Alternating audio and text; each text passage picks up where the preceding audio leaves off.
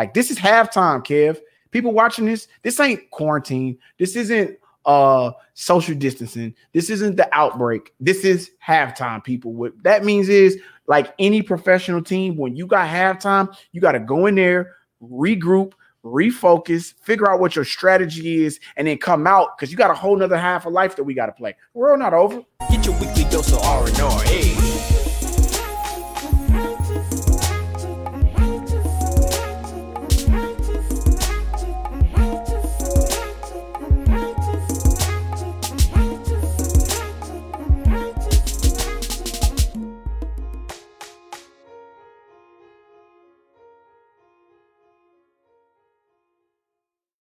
What up, y'all? Welcome to another episode of Righteous and Ratchet. I am Kev on stage. Today, sitting in for Doughboy, who's taking care of some stuff with his daughter. We have Billy Sorrells. Welcome to Righteous and Ratchet. What's up, y'all? How y'all feeling today? Thanks, Kev, for having me on here, man. We've been trying to get Billy on for the longest. We were trying to do it in studio, but, you know, he's busy, I'm busy, but now we ain't both as busy as we used to do. Billy, the waves are waving today. Hi. Is that your natural hair texture? Hey, bro, this is my natural. Listen, bro, you do that. That's me. If I brush it back, it does the same thing. Thank you to my granddaddy Jerry Abdul from Trinidad. I appreciate you. Shout out to my mama. What does it feel like to still have a fully functioning hairline in your mid-30s when the Lord? A lot of distrust comes with this. I want to let you know that right now. To the people at home that have any type of feeling about not having your hair, there's a lot of distrust because I still have my hairline there. It's not a trustworthy thing. You don't feel like you can trust the guy whose hair is still there. It feels like there's some deception there. That feels like you could be taken advantage of. Are you sure? It's a lot of sketchiness that comes with still having hair. A lot of ambiguity about, where you are in your walk with God. When they think, most men ain't came to God when they still got a hairline. So it's a lot of questions about, where my sanctity is. And I just want to let you know that that's a bias that's going on in the church. You hold it against us brothers who still have our hairline there. You just feel like, this brother's in the world. Oh, he in the world. He still get lined up. Dude that we go bald and got the beard, he been in the church. It's a level of quarantine, but you in the streets. Who's lying? I realized I was looking at an old picture of myself, and it was gone on the sides before it was even gone. It was light on the corners. I had to go ahead and let it all go. You don't have no signs of nothing. Yeah, it's I cut my own hair now. I've been doing that too. Really? That barbershop won't see me again because they was tearing my foot. My line ain't even supposed to be way back here. This is just where this mole is right here. That's where my line is supposed to be at. But through years of disobedience through barbers are some disobedient creatures, bro. You tell them, man, don't put me too far. No, that's not how they wearing it no more. I don't give a damn how they wearing it. How I'm wearing it. This my head. Want to tell me where my hairline need to be at? This is residual hair. Barbers gonna have to be held accountable for the millions of hairlines that they have pushed back. They have not had to atone for their sin. They should pay something like, get some binders insurance, a gap insurance for pushing people back. Like, hey man, this is damage. I'm filing on it. The thing is, like, they want so badly for the line to be crispy, but bro, you making it impossible for me. That stuff don't come back. That hair is like, bro, you don't want me no more. Do you know why they do that, Kevin? Why? What barbers do is they take you back past your natural line because they know your natural line is going to grow normal. But when you go beyond your natural line, the thought process is that it's going to grow back faster, make you feel like you need a haircut more sooner than you need to, and make you want to come back. If they stay with your natural line, you're not going to feel like you need a haircut. But when they take you back like a milli-inch past that, bruh. So hold on, Billy, because this is very clever thinking. What you're telling me is the barber is pushing you back so he has a repeat customer, and all the barbers have conspired against us to continue to push us back. And it's easier to line up hair once it's past the natural line. The natural line is harder to line up because it's not exactly perfect because it's a natural line. It's God gave you enough straightness of what makes sense congruently to your face. But what we decide to do is, as creatures, to decide, all right, I'm going to make this work. I'm going to go a little bit past it so it shows more. The edge up shows more when you go in past your natural.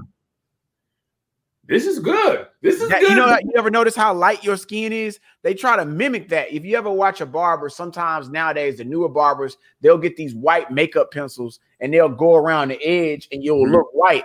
What they're mimicking is going past your natural line, and the difference in your hair that's under your skin that's under hair that's lighter.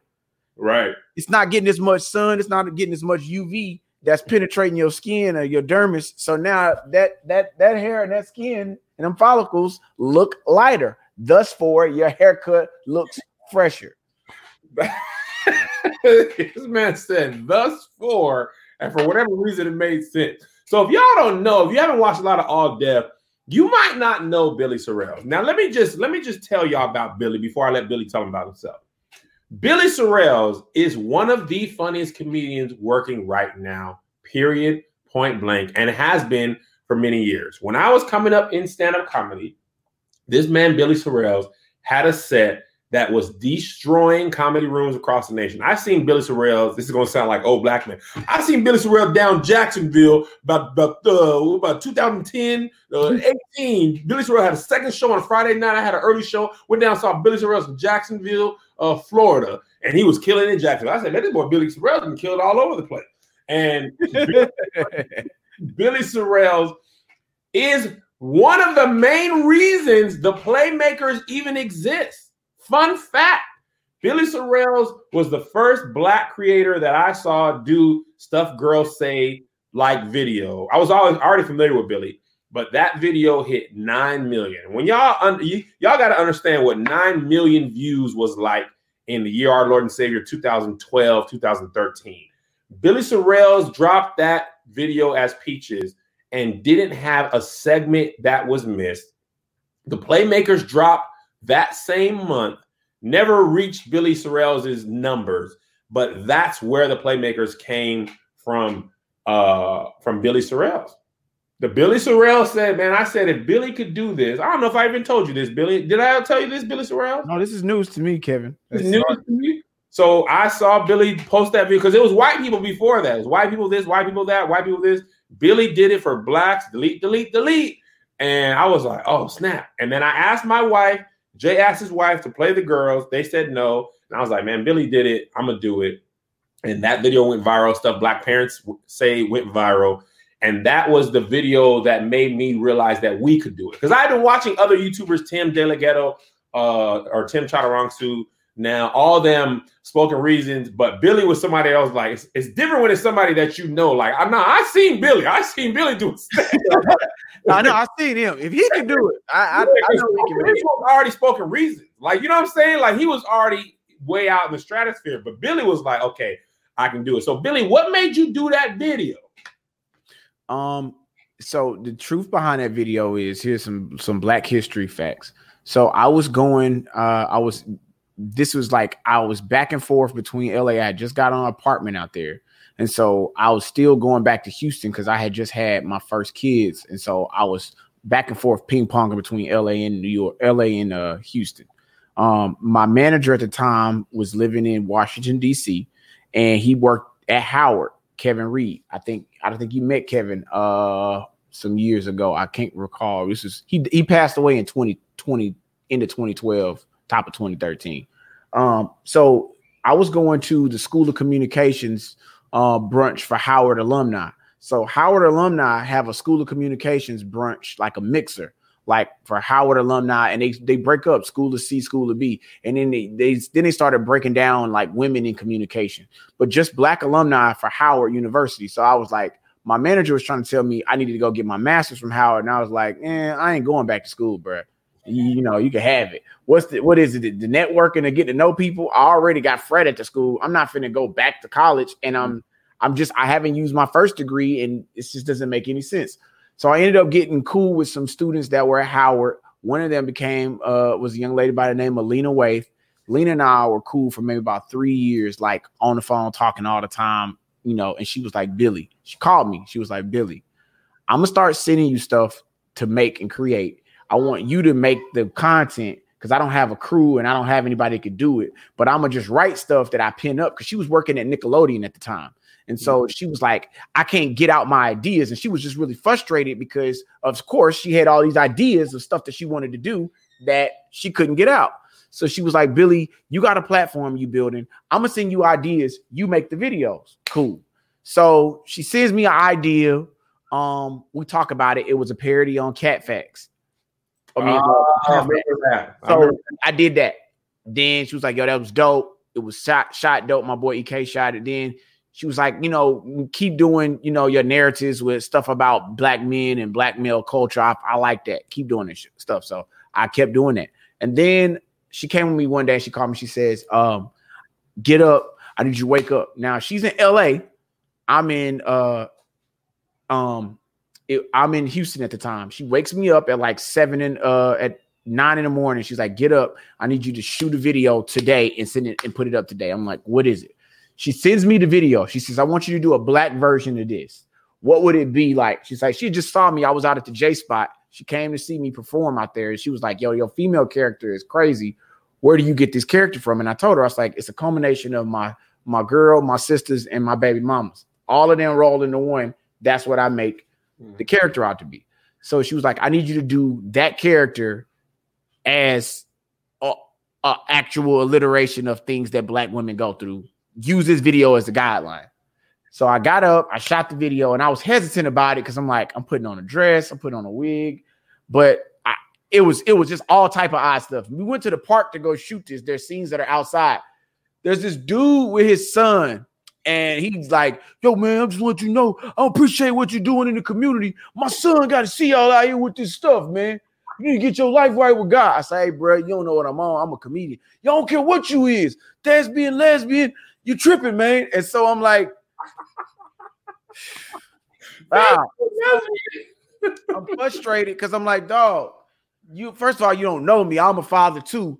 And so it's like the looks I got going to shoot this video in these various places. And so then I'm shooting outside, shooting this one scene on this strip of black businesses in Houston. And this black woman comes out and she's like, I just want you to know, I'm going to pray for you, young man, because that demon of homosexuality is on you. And I'm going to tell you, my son is just like you. He's fine as he can be, but love men. And you don't got to love men. Let me tell you something. The only man you need to love is Jesus. The rest you need to love is a woman. I'm like, lady, I am a comedian. And so there's so much turmoil because the world is so non-accepting. We're still in the closet where our homophobia, people are still in their minds about this false consciousness that they have. We still got a black president, low key. So it's like all these things are still happening. It's like Barack in office. How you think that make him feel? I'm like, bruh, what are you talking about? So I shoot the video. We edit the video. And one day I sent it to her for a look at about 11 p.m. And she was like, it's cool. Post it. I post the video at like 11:55, right before midnight. I go to sleep. I wake up at 9:30. I got 48 missed calls. Oh, snap. I'm looking at messages. Hey, we have your video. Can you give us a call? This is World News Tonight. I'm like, what? Hey, this is New York Times. We reposted your video. Can you give us now? I got my phone number and my email in the comments and in the tag in the video in the meta tagging. I got messages from people I ain't talked to in years. And then I'm looking on my Facebook is blown up. My YouTube is blown up. I'm just looking at your traffic. He's like, that number is not even loading anymore. He's like, it's going to hit 3 million by the end of the day. No problem. And so the video, the main Stuff Girls Say video is shooting up. My video is shooting up. And I'm the first real parody of the video that's getting any type of like traction. There's like one other parody. And it's like stuff gay guys say, which just got real obscure and weird. So I wasn't the first parody. I was the second.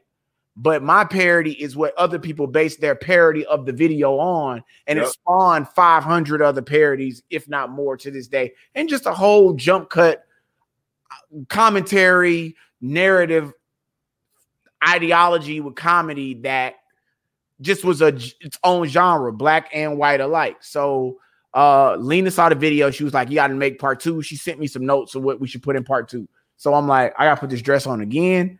And so Hold that thought, Billy, because I know you sold a lot of merch because of that video. And I know what helped us sell merch right now is ShipStation. As folks adapt to this changing world, we are all going to be buying more stuff online more than ever. What's the website called? ShipStation.com. Billy, I'm glad you asked. If you're an I'm a creator. Yeah, I'm going to text it to you. ShipStation.com. If you're an e-commerce seller and you're ready to meet the demands of new delivery culture, be ready with ShipStation. ShipStation helps the online sellers of any size get orders out quickly, save money on shipping costs, and keep customers happy. No matter what you're selling, Amazon, Etsy, your own website, ShipStation brings all your orders into one simple interface, making them really easy to manage from any device, even your cell phone. So right now, if you're watching on Patreon, you see we just got the Stage Crew mask in black. One of the reasons I'm able to ship these out so quickly is because I'm using ShipStation. I have, my website, Melissa's website. We have different things on different websites, and they all come into one funnel on ShipStation, and we can get the merch out a lot more smoothly because we're all competing with Amazon's speed. And one of the things that makes it easy to ship is to have it all in one place. ShipStation works with all the major carriers, including USPS, FedEx, UPS, even Amazon Fulfillment. So you can compare and choose the best shipping solution for you and your customer. And right now, Righteous and Ratchet listeners can try ShipStation for free for 60 days. We use the offer code R&R. Make sure your business is ready to meet the demands of delivery culture. Get started at ShipStation.com today. Click on the microphone at the top of the homepage and type in R&R. That's ShipStation.com. Then enter the code R&R, ShipStation.com. Make ship happen. Okay, Billy, the second video. So the second video is happening, and here's the interesting time is what's going on in my life. I'm dating my wife. My wife isn't my wife. I am in love with my wife, and I'm like, this is the woman I'm going to be with. I just had my first kid and my second kid, and so the mothers of my children are like, very supportive to what my career choice is about me going and doing what I got to do on the road. And I'm madly in love with my wife. So she sees me that night with my dress on and thinks I'm cute. So me and my wife hook up that night. And so I tell people all the time, I was like, listen, I might have had a dress on, but I was with a bad woman every night that I had that dress on. And I did things to verify my masculinity each and every time I had that dress on.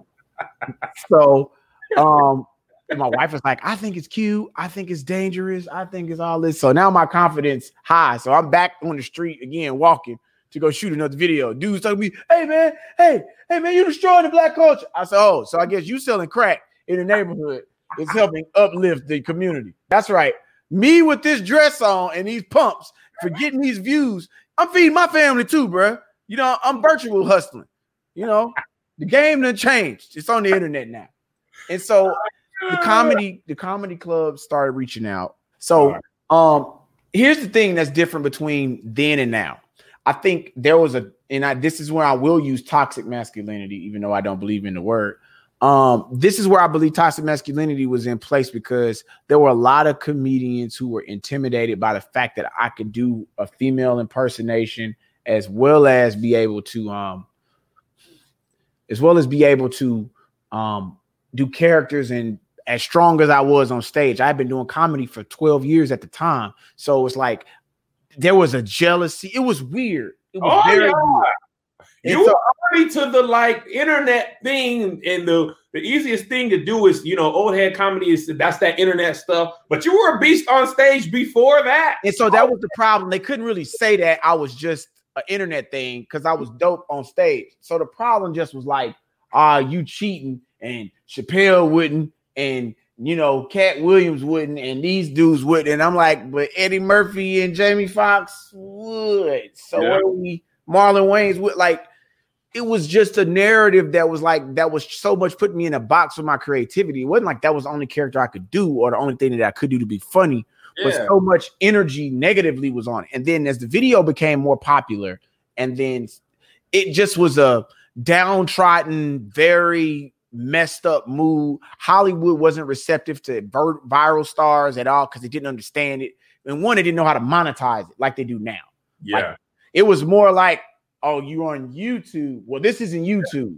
The number one thing that they were trying, it was almost like a pledging process. I would get opportunities, and the first thing they were going to do is see, well, how funny are you? And throw me in weird situations. And then when I'm dope, it's like, Oh yeah, but the gamut of the way society was, even people like, man, when the video got on World Star, it was like I had videos on World Star, and if you don't know what World Star is like, having a video up there, World Star is like peeling back a layer of your skin and letting a million people poke you as hard as they can under your skin, right above your heart, because they're saying things about you. And some people during that time, the trolls, they would go on your Facebook page and take pictures of your family, and they would crucify your relatives in this digital platform. Terrible.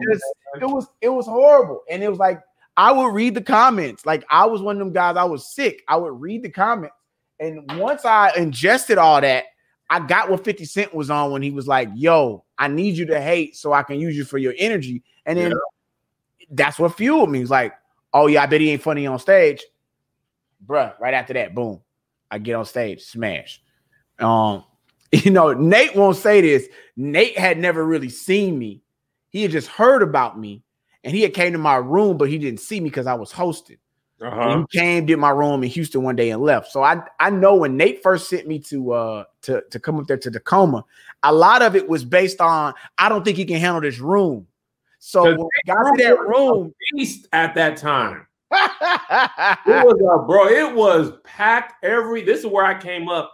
It was 300 people in there, and the back third of them would never be paying attention to anything that the comics were saying ever. So I remember sitting back there with you, dog, and we were just sitting there, and I'm like, "Kel, you good? Yeah, man, I'm trying to go over what I'm gonna do tonight." And I'm sitting there like, he's like, "You seem real calm to be about to go on stage." I'm like, "Bro, you know what? I think that was at the time I was heavy on listening to Inception. I would listen to the Inception film score in my mind just to relax." There's problems out there in this thing. I used to judge a comedian how good they were by if they could get the whole room at Nate's room to pay attention. If you could get everyone, because Nate's room would be a club after that. So the back half where the bar you got a club, you got the Seahawks there. People was just meeting up there. Like, comedy just happened to happen as well. So the first 2/3 was like comedy fans, they here to hear the show. The back half is like, man, this is the place where it happened before the club is. So it was nearly impossible I've seen big name comics walk off stage and be like, man, forget it. Y'all don't want to hear nothing. I'm not going to be here all night. You know what I'm saying? Billy had a monster set every time. Chris Spencer also had one of the funniest sets I've ever seen in my life. But Billy used to be a beast. I didn't really know he was dealing with that much flack because, I personally was like, this dude, Billy, he's doing what I want to do. This is like the blueprint. Do it on the internet. I joked about it on your birthday, Rose. It was like, you know, it's funny. You know, I'm just proud to see your growth and your progress and how you stuck with it, man. And we've all had to go through a process. And I honestly don't change it for the world, because your walk is your walk, and people forget that from time to time, and they get discouraged. They get so focused on looking at what somebody else's walk is that they forget that they're on their own journey themselves. Just thinking about that yesterday, Billy. My wife used to run track, and she ran everything: 100, 200, 300 hurdles. Sometimes she ran the 400. Her sister ran the 400. And this one thing her coach used to say in the 400 especially was run your race, right? Melissa's younger sister used to run the 400. And what he meant by that is a lot of times in the 400, people would come out the gate running fast. Boom, boom, boom, boom, boom. And if your strength is your kick from the last 200 to the end of the thing, or the last 150, if you try to keep up with this person running their race the way they are, then you're not going to be able to run your race. So my sister, right, she was small, unassuming, and she would just be boom. Like, her thing was like, I'm going to just keep this pace till I get to my right? And a lot of times these people will come out the gate fast. First 200, they out way ahead, right? And they sputter out, right? And Monique, her name Monique, she would catch them about 250, right? And then even the people who are good, right? Around that 250, she turned it on. She boom, boom. She picking up, and she ran all these races. But it wasn't that she was fast, because she was fast. But it was about the fact that she had to focus and run her race. That means sometimes watching people sprint out ahead of you and look like they're gonna win, right? But you got to stay focused with your thing, and then you run your race. Now, if you run your race, it doesn't matter what everybody else does. Melissa used to win all these doggone races, bro. She would never even be. I don't know how you can win as much as she used to and not be arrogant. She would never talk no trash, never do nothing. She would never even be sad when she lost. Like I You would. know why? You know why? Because I think a big part of people who are like that, and I think I've started to learn how to embody that too, is to understand that none of what you achieve means anything to anybody else but you. None of what you lose means anything to anybody else but you. And that's not to be self-centered or narcissistic. It's more about maintaining a level of consistency with who you are for yourself, so you don't lose track of that. There's a lot of people who lose track of who they are based off of their success or their failures. You look at people who have failures and they're like, well, I now have to embody characteristics of somebody or be somebody else because I don't have things going my way. Versus, hey, whether you win or whether you lose, you got to maintain who you were raised to be. That's where whose you are and whose you are is important. That's a word, Billy. Oh yeah. Is that a word? Oh yeah. I think especially in this industry, man, you see people behind you with followers of success, and they pass you up. You know what I mean? Like they zoom past you, and it's a long game. I've known Billy for 7-8 years now.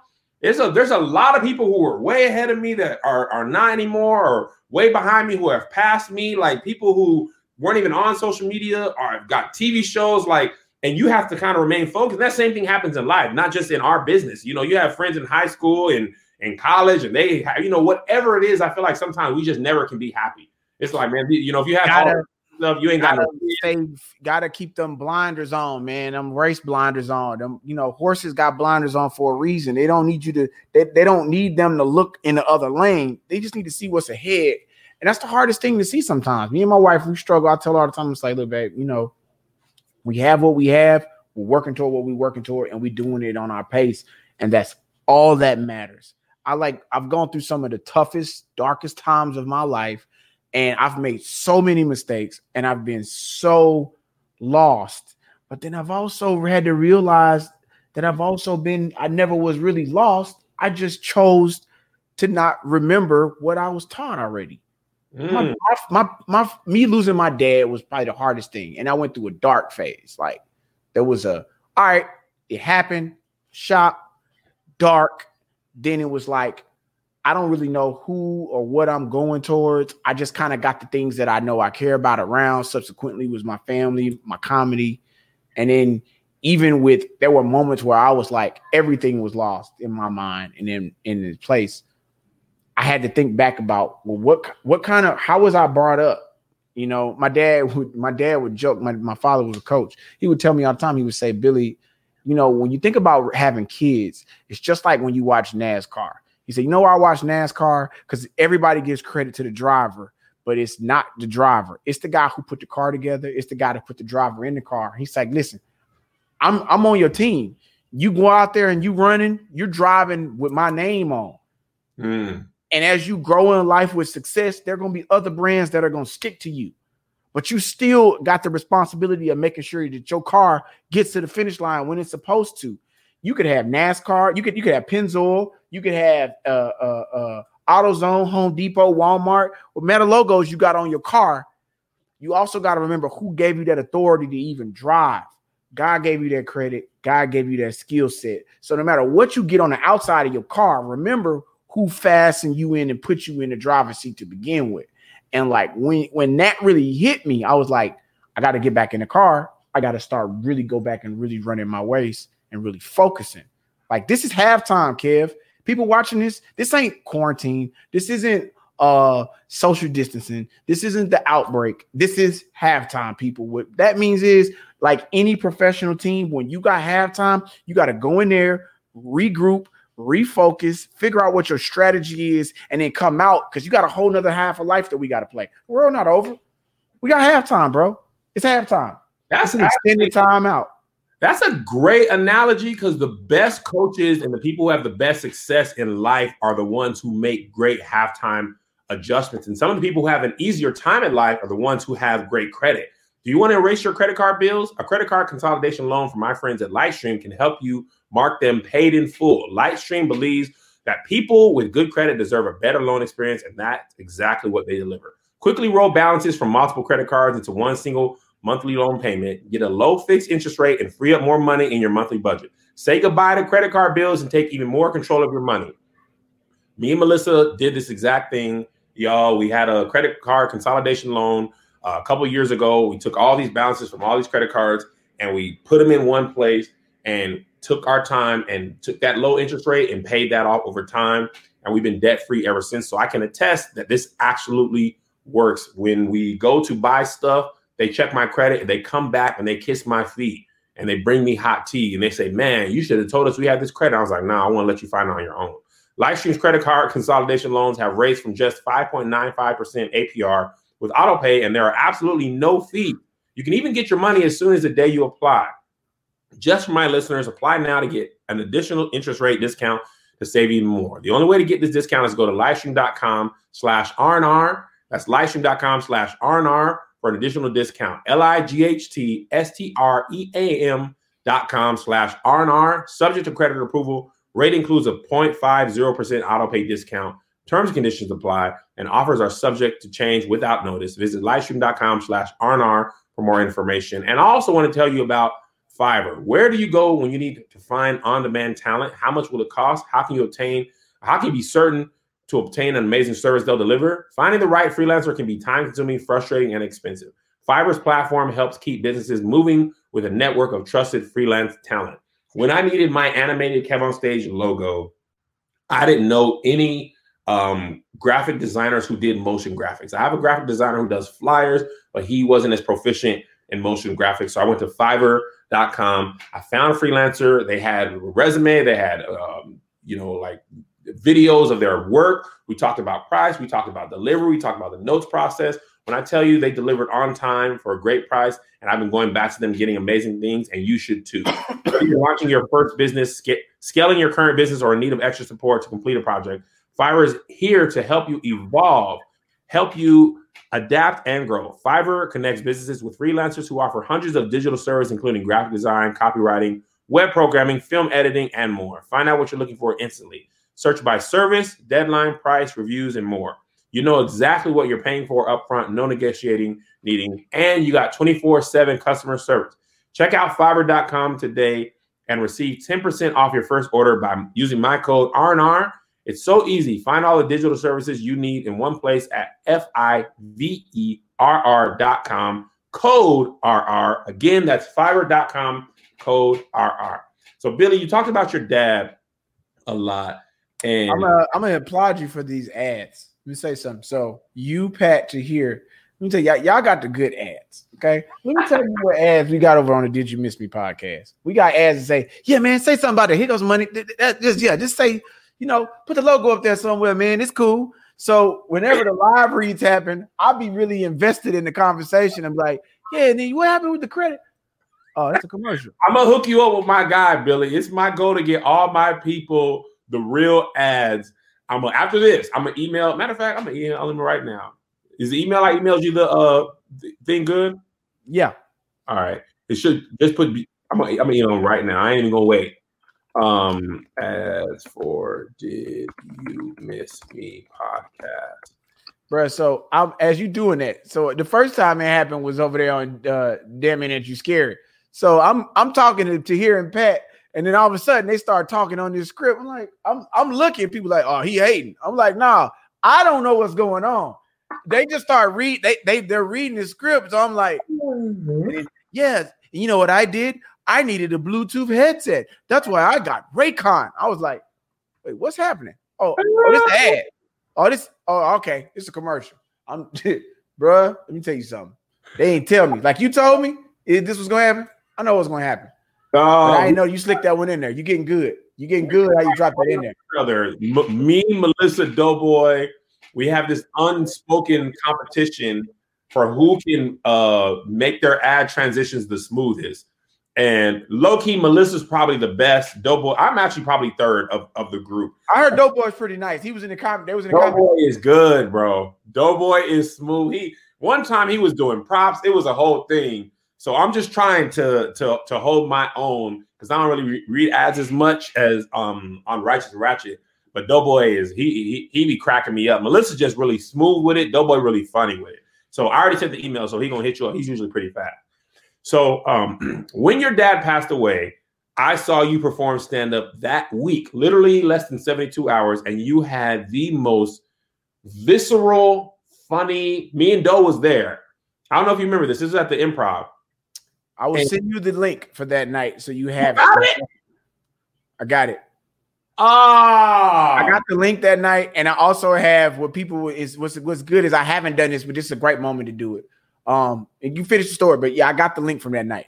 No, I was just saying, me and Doughboy walked out of there like, this dude Billy is. Doughboy freaking raves about your stand-up all the time. Yeah, in our class, man, it's Billy Sorrell. That's Willie Calvin Sorrell Jr. But I really couldn't understand how. And you were like, basically after you were like, man, this is what we do. This is actually helping me process that thing. Like, how did you even do? That was like Jordan's flu game. Like, you was on another level of raw, real storytelling. And you're a storyteller, comedian too, which I like. I like comedians take me in, put me in the passenger seat of their life, and then just drive around and tell me. So what was going through your mind performing that close to your dad passing? Because you had an amazing relationship with your dad, which isn't as common for Black men. So let me take you back to where I'm at. Let me tell you, just paint the backdrop of where we were. The year's 2017. I've signed the biggest contract I've signed in my life with Kevin Hart to work on his LOL network, which was partnered with Lionsgate. Man, they had all the bells and whistles out about movie opportunities, developing content, which we still got some things on the table. But Kevin Hart, for me to not have the relationship I had with him and to him to pay me the amount of money, which was absurd, for me to do stand-up, to do my half-hour special, it was like all the check boxes of things that were happening in life. I'm telling my dad how, things going to be different financially. I'm going to be able to do this, this, and this. Literally, we're talking about a cartoon that I'm working on because I'm sending it to him because he's working with me on the cartoon on how the characters should look, how they should feel. And he's like, yeah, I'm going to take a shower. I'm going to call you right back. And I sent him an email. I text him like, yo, bro, you're taking a long time in the shower. Call me back. He's in Texas. I'm in LA.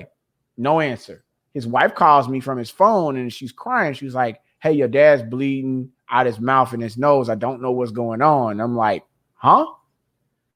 She's like, I don't know what's going on. He's bleeding out his mouth and his nose. I'm taking him to the hospital. The ambulance is on the way. So I'm stirred up. I don't know what to do. And she calls me later. She tells me they don't know what's wrong with him and know what's going on, but he's in a coma.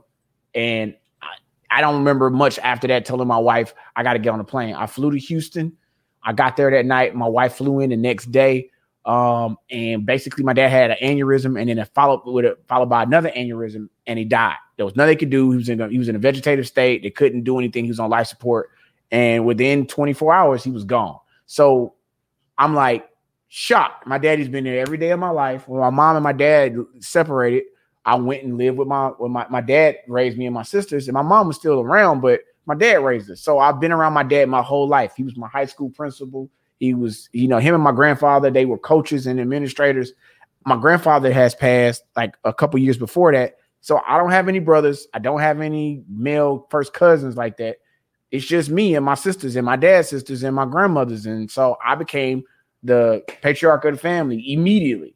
Family flies in. So me getting back that day to do that show, it was like, I'm going to cancel the show. And I'm like, nah, we had people coming out, execs coming out. I'm going to do the show, but I'm going to talk about what I just saw. And that's all I knew I could talk about. And that gave birth to, hey, man, hey, daddy, come on now. What you doing? No. You guys, daddy's talking in here. I love y'all. Okay. The food is in the oven. You smell it, don't you? You smell it? Yes. You okay? All right. Well, I need y'all to go in the room. Come on now. I don't want to have to get Mr. Pop. Let's not do this right now. Daddy's trying to make it out here. We just trying to get out. Woo! They came at a great time. Go ahead. The execs are out there because I was on the ropes and them kids came out here and that allowed me. That was Saved by the Bell. Hey man, the reality was I came to do that show that night and all I could think about was what was going on and what I was dealing with. And in that set, I just talked about, not texting dead people because I had my dad's phone and so many people was texting my dad's phone and I was getting frustrated. And then there was people that knew he was dead that was texting him. And I'm like, hey, bro, you was at the hospital when he died. Like, what you doing? And so Casey from The Job was one of my dad's administrators, and that was the joke. It was Casey from The Job because he kept texting the phone. Like he kept texting the whole weekend. So we end up developing that joke, and that became a centerpiece for that album, Last of My Kind. And then the joke ended up getting picked up by Laugh Tracks and going to TV. And we acted it out that year and shot it, me and my wife and my family, and that became the bit. And so that was top. When you are like on billboards at Sunset, I will always be able to say, man, I was there. And it's gonna be like if you ever release the special, it will be the thing that was so crazy about it. Or not the special, but the set is me and Doughboy were like, bro, what is Billy gonna talk about? Like, because this is recent. If he don't talk about his dad passing away, like I understand. Yo. Bro, you didn't waste, you went straight to it. This is the thing. I'm gonna let you talk because I've really been working on it. Billy did this, which a comedian never does. Straight to the mic, grabs the mic, yo, Billy Sorrell's coming to stage. He's like, yeah, my dad passed away. Right? Real quiet. I'm gonna let y'all sit in this. And I'm like, okay, this man, there's no way he's gonna get that. Like he done did the cardinal rule. He came up cold, he made it cold, then made it colder, then sat in the coldness, and then was like, all right, let's go. And then proceeded to go ham for 15, 20 minutes. And I was like, this man is the most amazing thing I've ever seen in my life. It was weird, Kevin, because I adapted to a place where all of the things that fundamentally you want to have to help you for comedy, all that went away, and it just mattered about the connection. Like even right now, somebody watching this is gonna be like, "Yo, bro, I thought this dude was gonna be funny on here," and it's like, "Hey, the masterful skill is like, I'm taking you on a play. I'm taking you somewhere. Yeah. Trust the payoff. Trust to understand that this might be just a setup for something that is an ongoing punchline later on, or just trust the process of getting to know a story." How many times do you watch Coming to America? 1,000. You love the story. Yeah. Story. It's not the joke. Stories are retold. Our true fans appreciate these episodes more than the funny ones because I feel like these ones allow you to really connect with us as opposed to like feeling like you always got to be hitting with the joke and joke. It's not funny, bro. It's no matter what I could do on here. Y'all on here every day. People love y'all. I mean, this is like walking into somebody's house and you got to introduce yourself. You don't just walk in there and just be like, "Hey, so this, yeah, it's like me." That's why I say that on the comments. They're not true fans. What I mean, true, like watch every week on the Patreon fans, because I know the ones who are on there are the ones who are like, Kev, y'all good, bro. Like, what? Just these are ones that are more fun. I want to go back to something because I actually, you said something about the wig and the dress in that I want to go back to.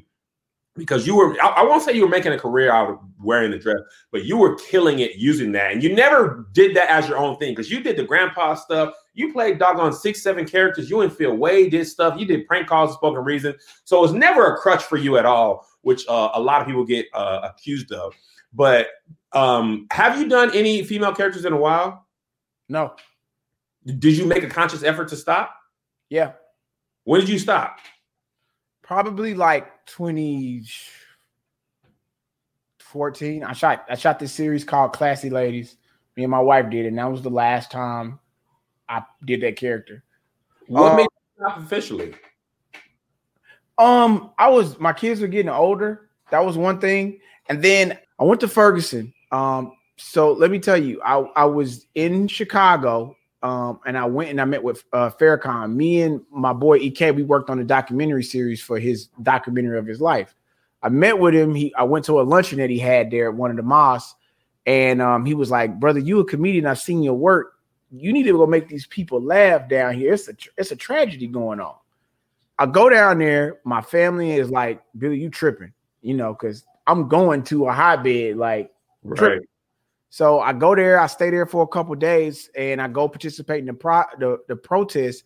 And when I came back from that, I kind of took back that was like, I can be funny without this character, because I think the character was becoming to be so big and what people wanted to see out of this character, their own interactions. It becomes an upkeep job of like, yo, I'm not a homosexual, so I'm not gonna have this character that's gonna walk around like. I would get bookings and I would turn them down. They'd be like, "Yo, we want Peaches to come." Oh, nah, bro. I show up and like, "Nah, Peaches ain't coming. I'm here." Like, no, but I thought you was gone.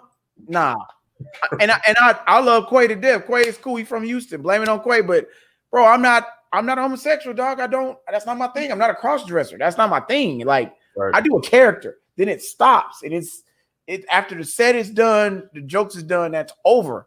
And I just started really challenging myself to work on my writing, work on my storytelling ability. And that's what really, I think, made me better. I was already funny, but it was stuff that I needed to work on to be funnier to a broader base of people. You talk about your life and you get comfortable being yourself. That for me, it helped because that was something that I was trying to get better at. Well, I think that's what makes comedy funny, and you can really like do this forever in whatever form. That's why I'm like, I was worried for a minute there about stand-up and the future of stand-up, but I feel like the world can change. We will always adjust. You know, I was talking to a therapist on the For Men Only episode, and he was talking about like, he was like, Kev, you made a career pivoting. You've always figured out how to get it, no matter what, you know what I'm saying? So why wouldn't you continue to do that? And I was like, man, you know what? You're right. Because the Playmakers, we was wearing the wigs for a while. And man, when I tell you, I used to be in the comments going crazy fighting with these people, and they was calling me everything. And I was just like, all right, y'all never be able to have this over me. We'll stop right now. We'll never do it again. I think this was in 2013. I think the Black Church Girls only had like a 6-month, maybe 9-month career. And I was like, bro, I'm good. Y'all will never be able to have this over me. And I don't really fault other people for doing it at all. And I still laugh when Madea did it. It's the crazy thing that, bro, we watched Tyler Perry last night, and I'm not gonna lie to you. There's a death, some How to Survive a Funeral, bro. I got all, hey man, me and my wife set up and died laughing at Tyler Perry. Man, TP a fool. He a fool, man. He a fool. I was one of the ones where he had this like voice box. Hey man, hey bro, no, hey, he was killing. And because I saw Tyler Perry live like way before he popped. It was like just when his plays was popping, and I was like, "Yo, dude, a monster." Me and Melissa saw him in Seattle, and them tickets was a lot for us. And the play was 2 hours. He came out after that, made people laugh.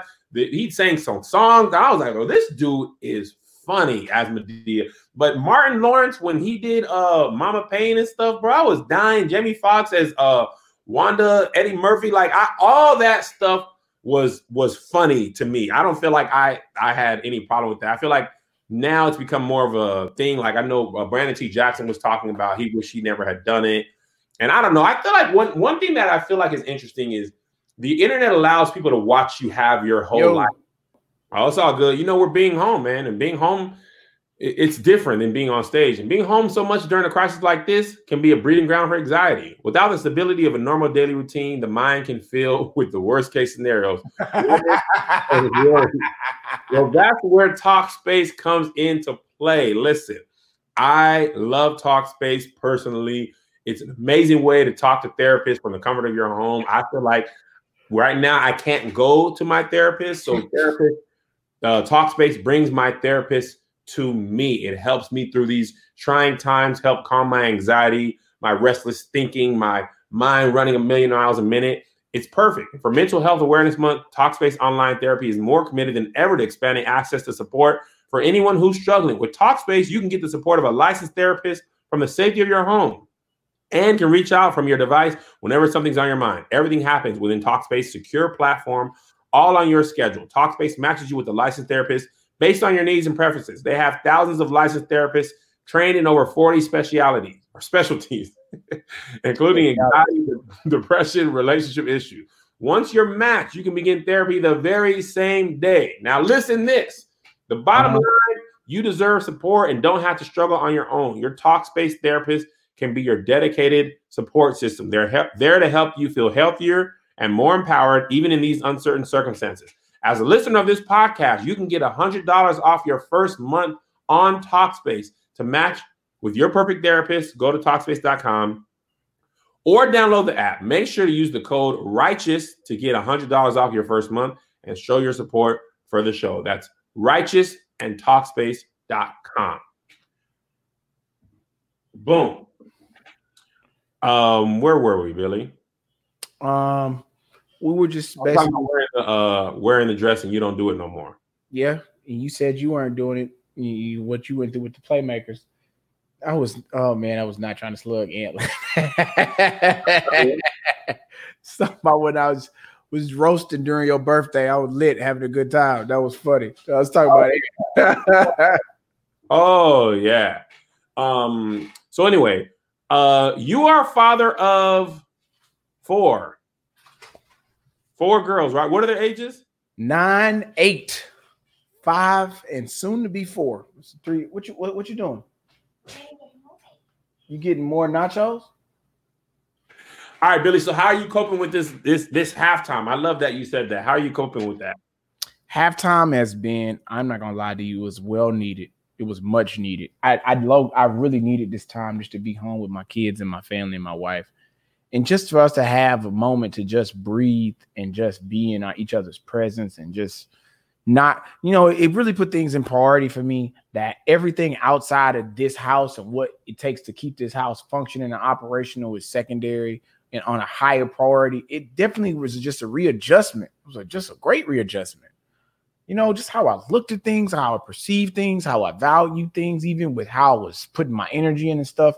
It was a very good time to just, this is what's most important right now. That's the thing I was talking to Doe about, and it's like I couldn't have ever purposely sat down for this long. Even if I wasn't working, I would have been trying to vacation. I would have had some meetings. I would have been shooting. Like, I never sit in the house this long. And even if I did, my kids got their own thing. They got school and they want to go to the trampoline place. Bruh, I go in my kids' room and mess with them no less than 10 times a day. I would just be busting up in the room. What's up? What y'all in here doing? Farting? They be like, bruh, what is you doing? Like, I don't get to do this that often. We was in here last night watching Bloodshot, this terrible Vin Diesel movie. And I was like, man, this is it, man. This is the life. And sometimes in our relentless pursuit of our dreams, we forget the things that are important. And this forget what was fun for you. Like, I wish Dad was sitting here and watch the movie with us. Dad's falling asleep. You don't be mad. You just be like, all right. Oh, my wife is the queen of fall asleep at movie night. She be, let's movie night, guys. Let's movie night it up. What y'all want to? She made it through. Her ratio, she probably finished 2 of 27 movies that we watched. She be out of there. And the kids don't even trip. They just be like, man, it's cool. She be in here. We be watching stuff and Melissa be, mind you, this be 7:03. She be like, all right, man, I ain't gonna hold y'all. I'm gonna take me a little nap. Then we'll wake up from the nap at movie night, go into the bed, and then just go to bed. Like, how you take a nap from 7 to 9 and go to bed at 9:30? That don't feel weird to you? Man, that shutdown be real. It's just like, it's quiet. Let me go in here. It's quiet. Let me go in here. She came in my office last night. She was like, you need a little, basket in here for a blanket. And I was like, I don't be using blankets. She like, you need a basket to hold blankets. I'm like, so you want access to the blanket? Let me show you my office real quick, Billy, because I didn't even want all this. All I wanted was this. All I wanted was the couch, right? This is it. I just wanted the couch and the art. This is what I got. And I'm not mad. I'm just saying this is not everything. I got the plant. The plant came with it. She decorated this. She got me this whole thing. She got me a tray for the remote control. She got me bookshelves, another plant. And then I really had to shut up about it. I was like, actually, this looks amazing. Let me shut up because this actually is a great. No. You get them involved in the process. Now they working. At least hey, move your stuff over there out the way. And you got more stuff again, huh? More equipment. My wife. She got these little tables on the side. She ain't even set up her office yet. She was like, let me just get yours in here so I can have an office that I don't have to go downstairs in. I got her lights and all this stuff. She like, I'm going to be shooting up in here. It's cool. I'm going to look at her in the comments. She in the comments talking about, I ain't sorry neither. Let me close out with this, Billy. You're one of the few comedians who's married and you are happy about it. You always shout out your wife. You always talk about your wife. I tell people that my wife and my kids is the best part of this business. It keeps me humble and grounded. What are your thoughts on being married in this game when it's not common to be married and happy and in LA? All I say is to everybody that's not married, that don't got nobody, how you feel right now?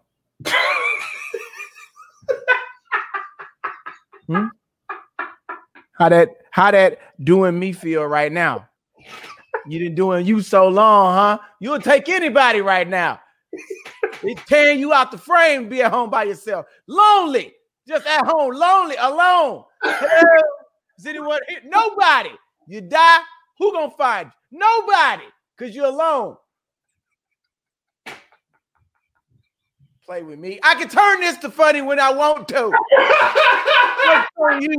You're alone right now. You're looking at the screen. Reach your hand towards the screen. Oh, amen. We just want to pray right now on this Righteous and Ratchet show, amen. We want to pray to some people who've been sick and shut in, amen. We want to pray about these kids eating up all the food in the refrigerator, God. They don't have to eat all of it, God, just some of it. They don't have to use everything. We want to pray about toilet paper, amen. You don't need to wrap it around your hand twice. Long as you, and then sometimes if you run low on toilet paper, you can realize the shower is right there. You can just walk right into the shower. You don't need that. Let that water clean you. Let that be the river Jordan that cleans your iniquities out your body, amen. We want to pray for those people who are doing homework right now, amen. You are including yourself right now, amen. But these kids are coming home. I call it A squared plus B squared is what? I don't know, amen.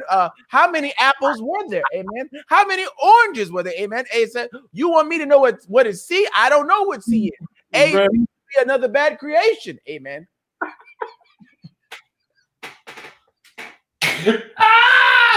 They light you up in the comments right now. Ain't nobody need to be attacked like this. Maybe we're introverted. I'm rebuking this prayer.